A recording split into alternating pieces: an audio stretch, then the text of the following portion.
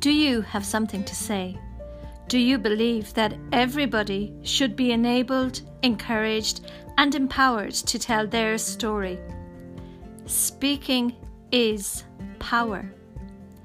As it's said, if you can speak well, you can influence.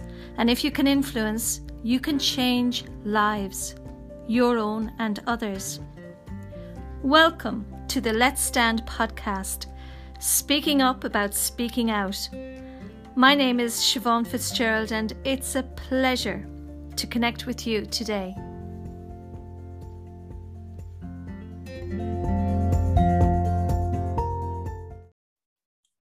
So today we're going to have a listen to Barack Obama's victory speech of 2008. If there is anyone out there who still doubts that America is a place where all things are possible, who still wonders if the dream of our founders is alive in our time, who still questions the power of our democracy, tonight is your answer.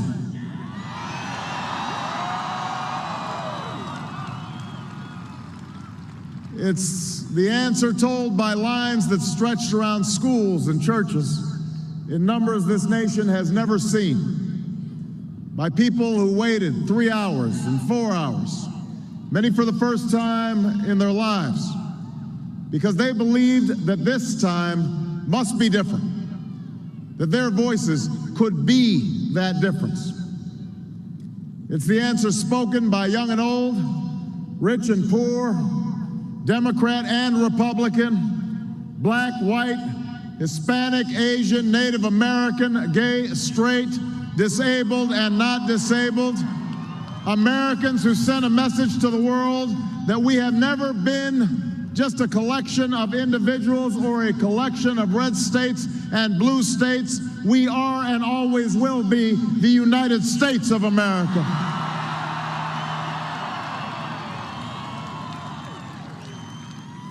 It's the answer that led those who've been told for so long by so many to be cynical and fearful and doubtful about what we can achieve, to put their hands on the arc of history and bend it once more toward the hope of a better day.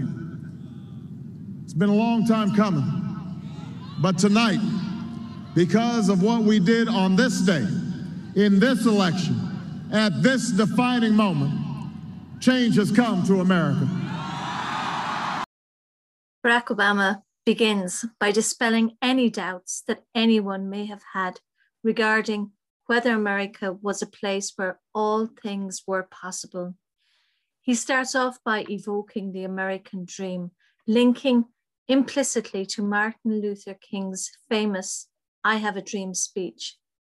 Ensuring that he is inclusive of all, he intentionally includes people of all different ethnic backgrounds, young, old, gay, straight, disabled, and able-bodied. We are and always will be the United States of America. He assures people that their voices could be heard and be that difference. The high turnout for voting is referenced and depicted by images of voters in queues. He introduces a theme that will run throughout his whole speech and his presidency, a theme that he has become synonymous with even prior to this election, the theme of hope. The title of one of his books is, in fact, The Audacity of Hope. So how does Barack Obama give this message, the message of his words? Well, he has a very strong, confident, and calm stance with his hands joined and resting on the lectern. He uses a few small, subtle, but appropriate hand gestures, like the finger pointing down to emphasize and stress, this time must be different. Speaking slowly and clearly, there are 3 rhetorical devices in particular he uses in this section, and in fact throughout the speech. And these are groups of three, contrasts, and vivid imagery. He uses groups of three, for example, because of what we did on this day, in this election, at this defining moment. He uses contrasts, for example, young and old, rich and poor, what's coming and what's now come. An example of where he uses vivid imagery is in the bending of the arc towards a better future. He paraphrases then from the song, "It's been a long time coming, but change has come to America." The hope theme is very evident here again. A little bit earlier this evening, I received an extraordinarily gracious call from Senator McCain. Senator McCain fought long and hard in this campaign, and he's fought even longer and harder for the country that he loves. He has endured sacrifices for America that most of us cannot begin to imagine. We are better off for the service rendered by this brave and selfless leader. I congratulate him. I congratulate Governor Palin for all that they've achieved, and I look forward to working with them to renew this nation's promise in the months ahead.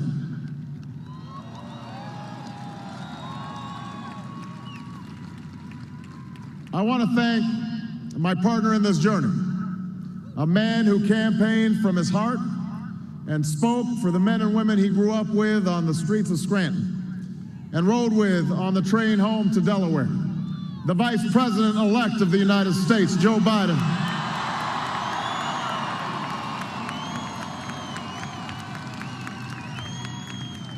And I would not be standing here tonight without the unyielding support of my best friend for the last 16 years, the rock of our family, the love of my life, the nation's next First Lady, Michelle Obama.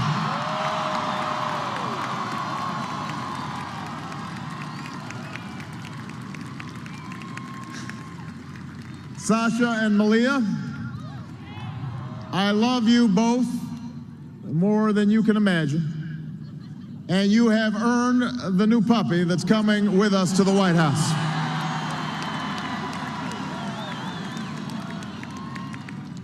And while she's no longer with us, I know my grandmother's watching, along with the family that made me who I am.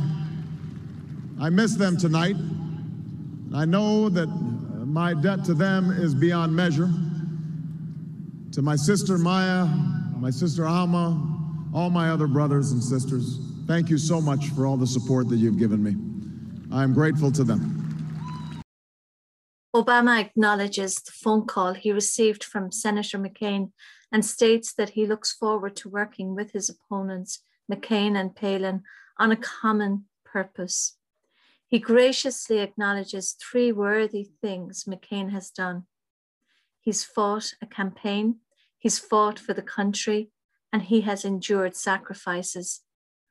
He thanks Vice President-elect Joe Biden, who again has also done three things: campaigned, spoken, and ridden on a train. This perhaps is a reference to Biden's daily commute by train from Delaware to Washington in 1972 after his first wife and daughter had died in a road accident. So in this section again, we hear clearly groups of three evident in his reference to his best friend, 1, the love of his life, 2, the rock of our family, the nation's First Lady, Michelle Obama. By describing the people he is thanking first, before he names them, Obama is making it clearer for the audience here when they can respond with an applause. That is, after he has called the name. If you look carefully at the video, we notice again small but clear hand gestures that match his words, like when he crosses his hands, moving them out from side to side, a universally recognized gesture for no or no way, reinforcing the message of his words, can't imagine. The announcement of the new puppy for Sasha and Malia and reference to gratitude to his grandmother and family, his two sisters and other brothers and sisters, really depicts him as a very normal, kind father and person and grounded family man. To my campaign manager, David Plouffe.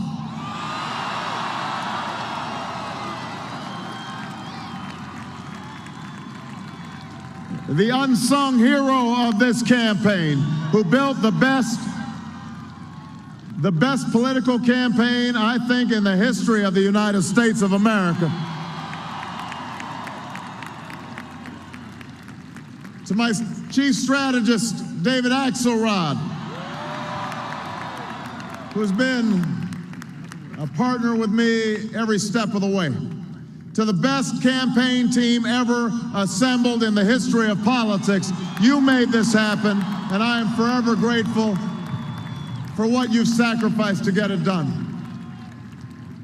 But above all, I will never forget who this victory truly belongs to.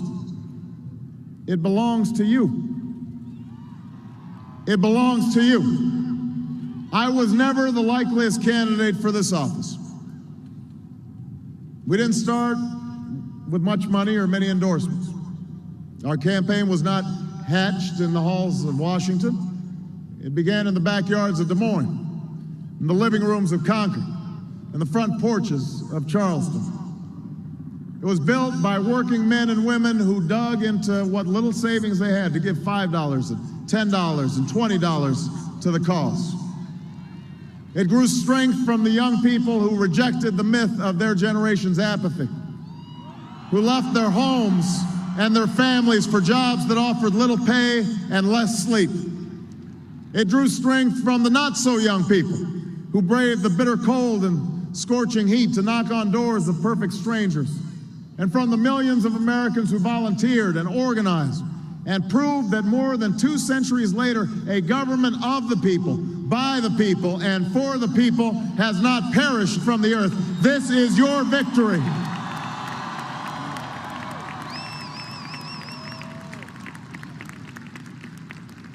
Now, I know you didn't do this just to win an election.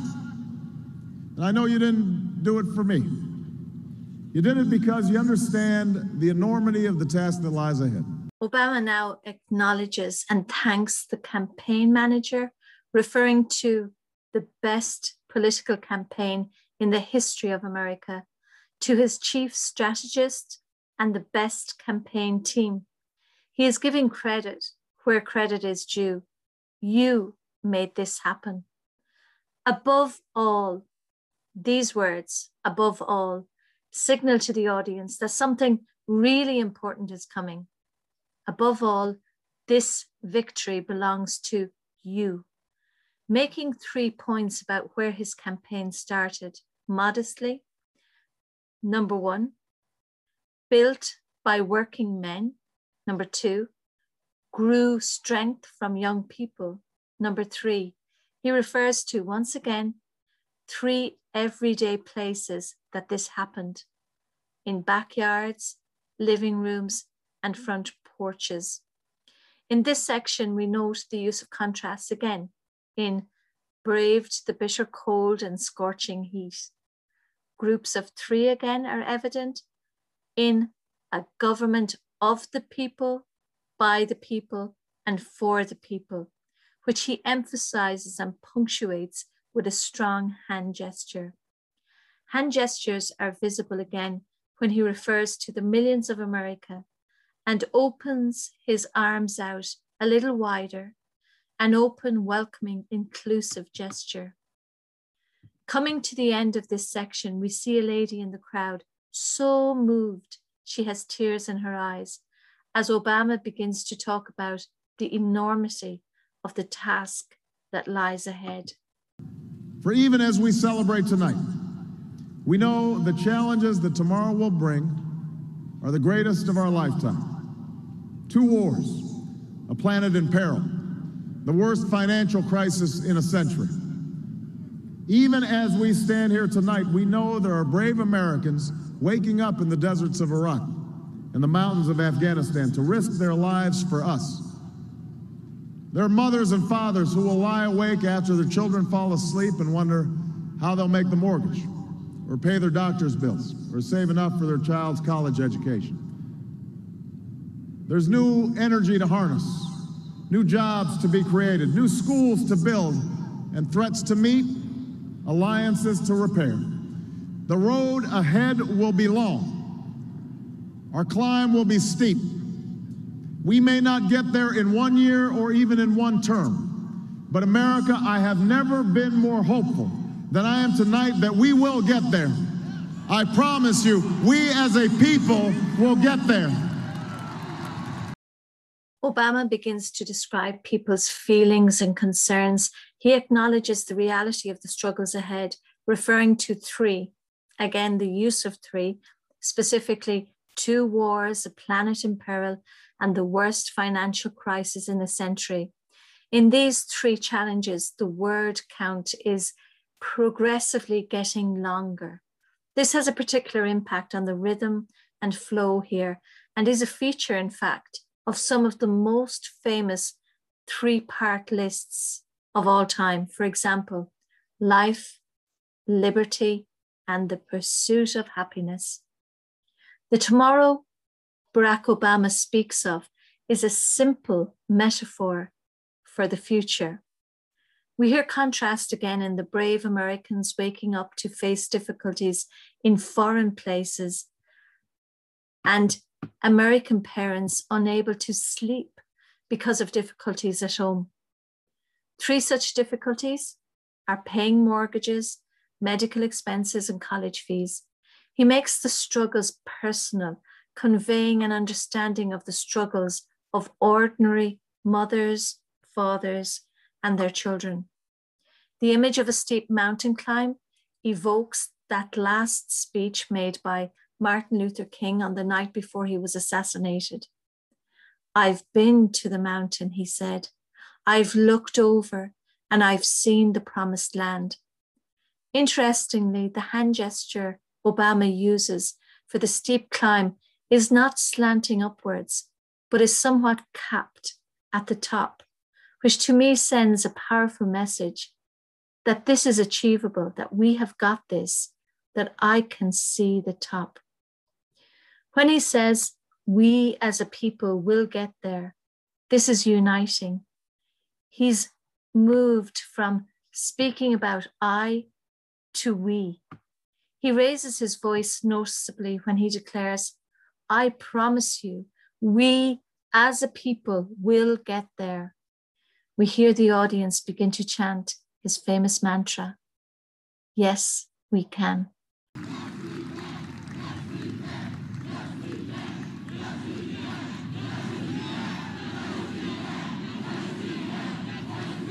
There will be setbacks and false starts.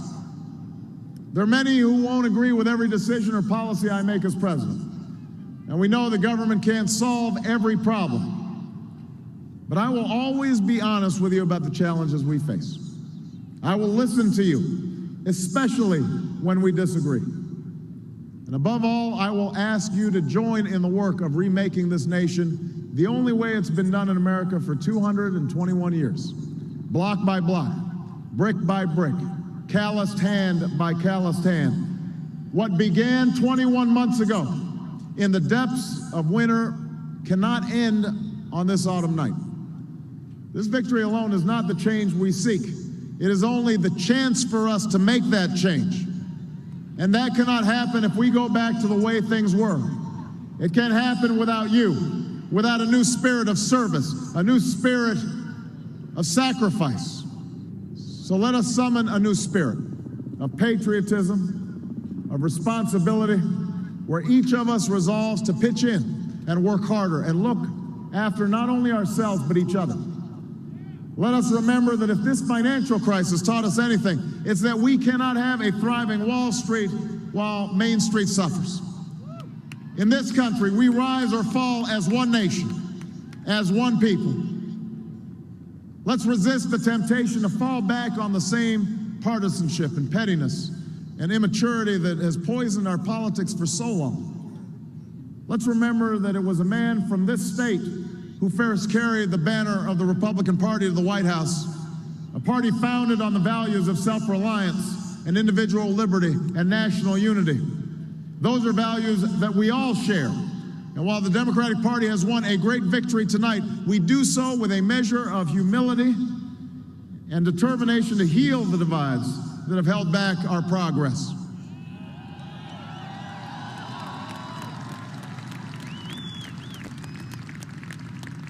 As Lincoln said to a nation far more divided than ours, we are not enemies, but friends.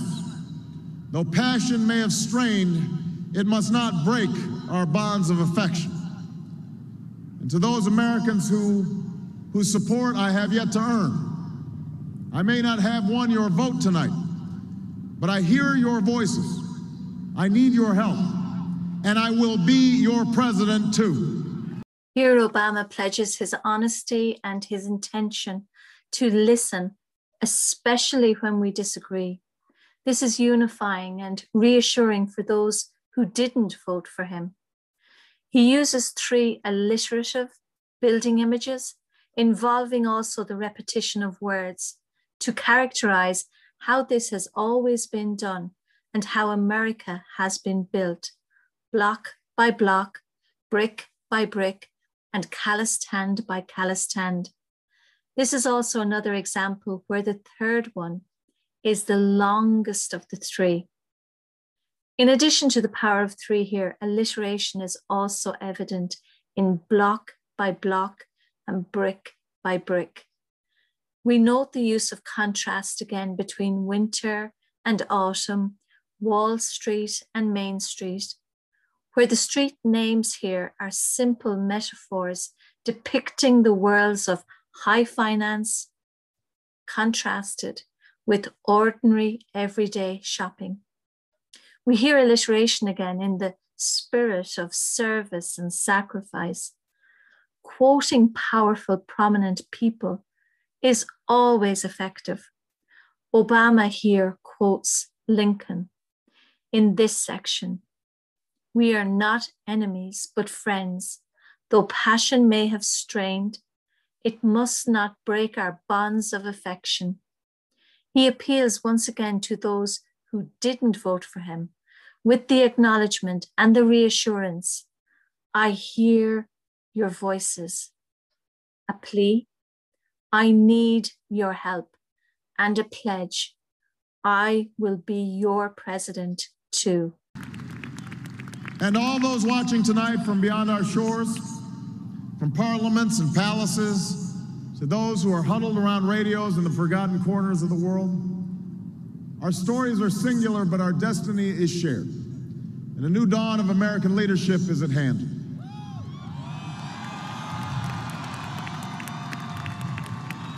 To those who would tear the world down, we will defeat you.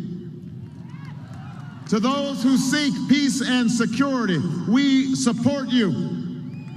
And to all those who have wondered if America's beacon still burns as bright, tonight we proved once more that the true strength of our nation comes not from the might of our arms or the scale of our wealth, but from the enduring power of our ideals, democracy, liberty, opportunity, and unyielding hope.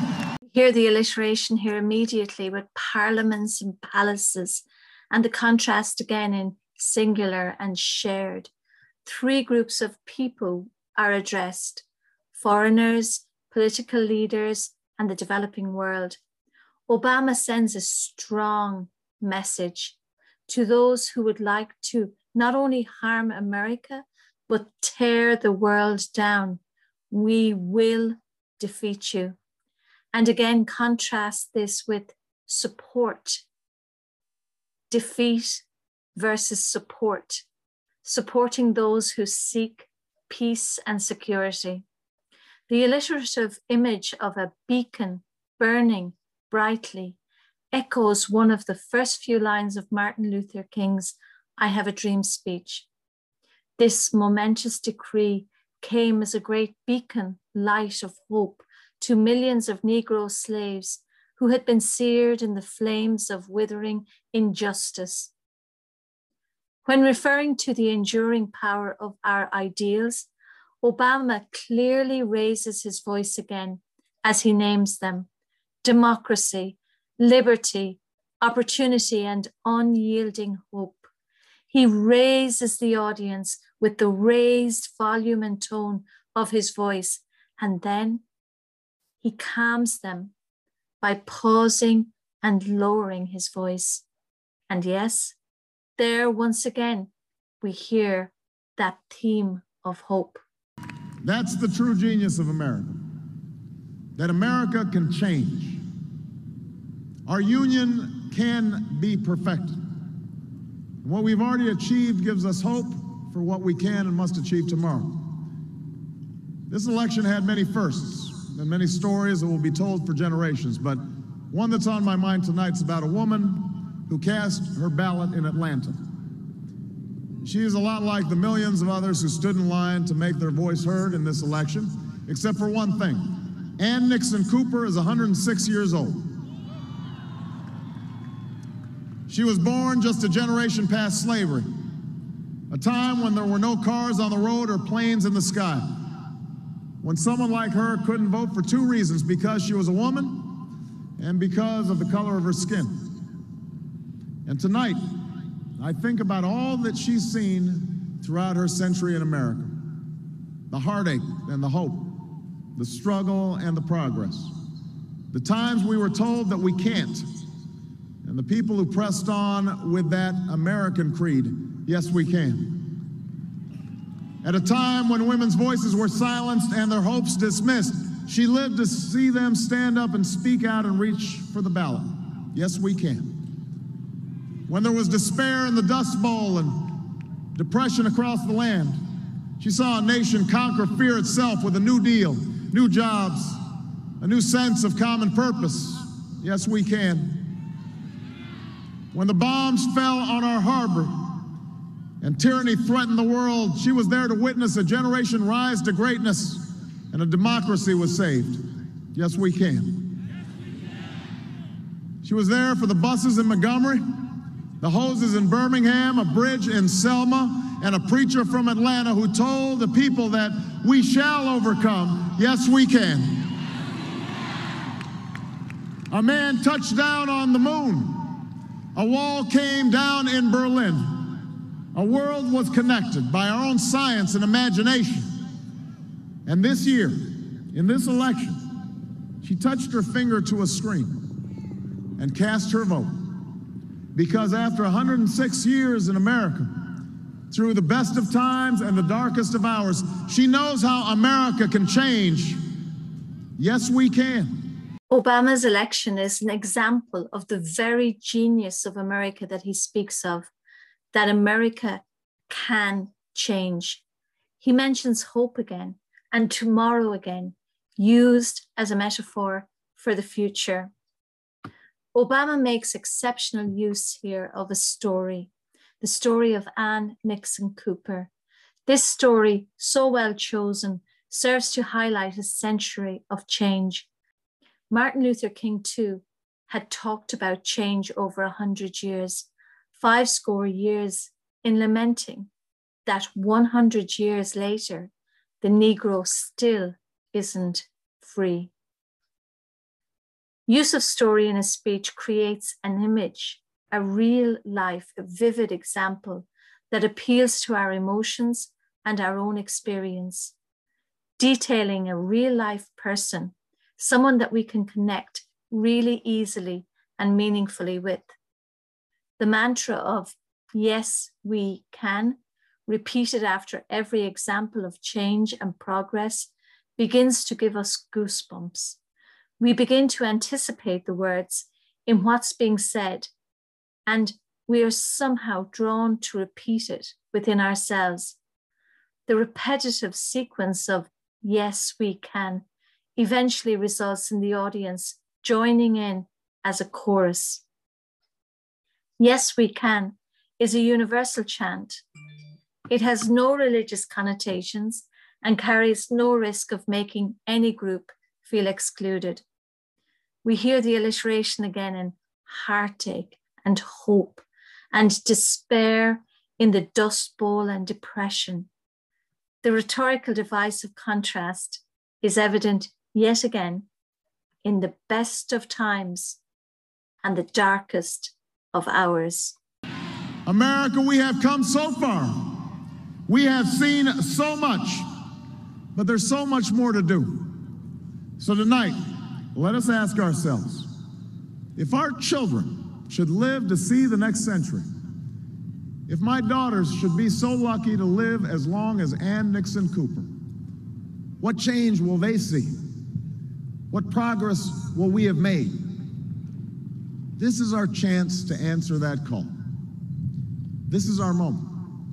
This is our time to put our people back to work and open doors of opportunity for our kids, to restore prosperity and promote the cause of peace, to reclaim the American dream and reaffirm that fundamental truth that out of many we are one, that while we breathe, we hope, and where we are met with cynicism and doubt and those who tell us that we can't, we will respond with that timeless creed that sums up the spirit of a people. Yes, we can. Thank you. God bless you, and may God bless the United States of America. While we breathe, we hope. What a fantastic line. So here, as he finishes up, Obama appeals to a universal desire, the leaving of a legacy, to make a change. He personalizes it by referring to his own children and connecting past change with future possibility. By asking two rhetorical questions, he is inviting the audience to share his vision and be part of this change. What change will they see? What progress will we have made? Referring here to his children and all of our children. The focus on our moment and our time echoes Martin Luther King's "I Have a Dream" speech and his reference to "now is the time." The image of opening doors of opportunity brings us back to the American Dream theme, harking back to the opening line of the speech, linking the conclusion really well with the opening, which is always a great strategy when structuring any speech. It gives a sense of overall structural unity, simultaneously letting the audience know that he's nearly finished. Overall, Barack Obama, as an orator, makes exceptional use of his powerful voice with its powerful emphasis, pace, and pause. Every word is crystal clear and deliberate.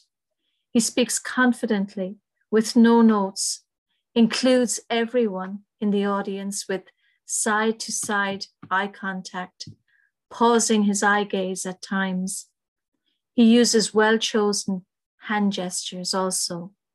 His humility comes across in his acknowledgement of others.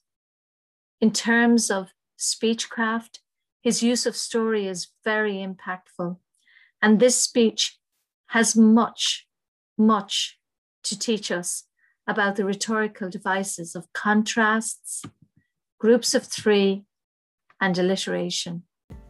The Let's Stand programme trains young people from ages 5 to 18 in the skills of public speaking.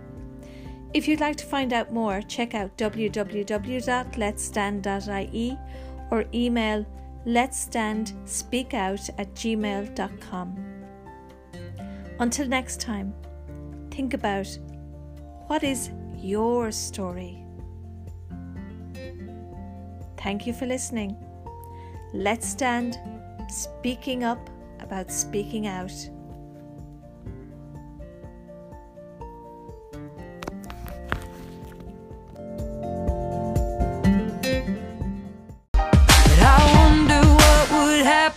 If you say what you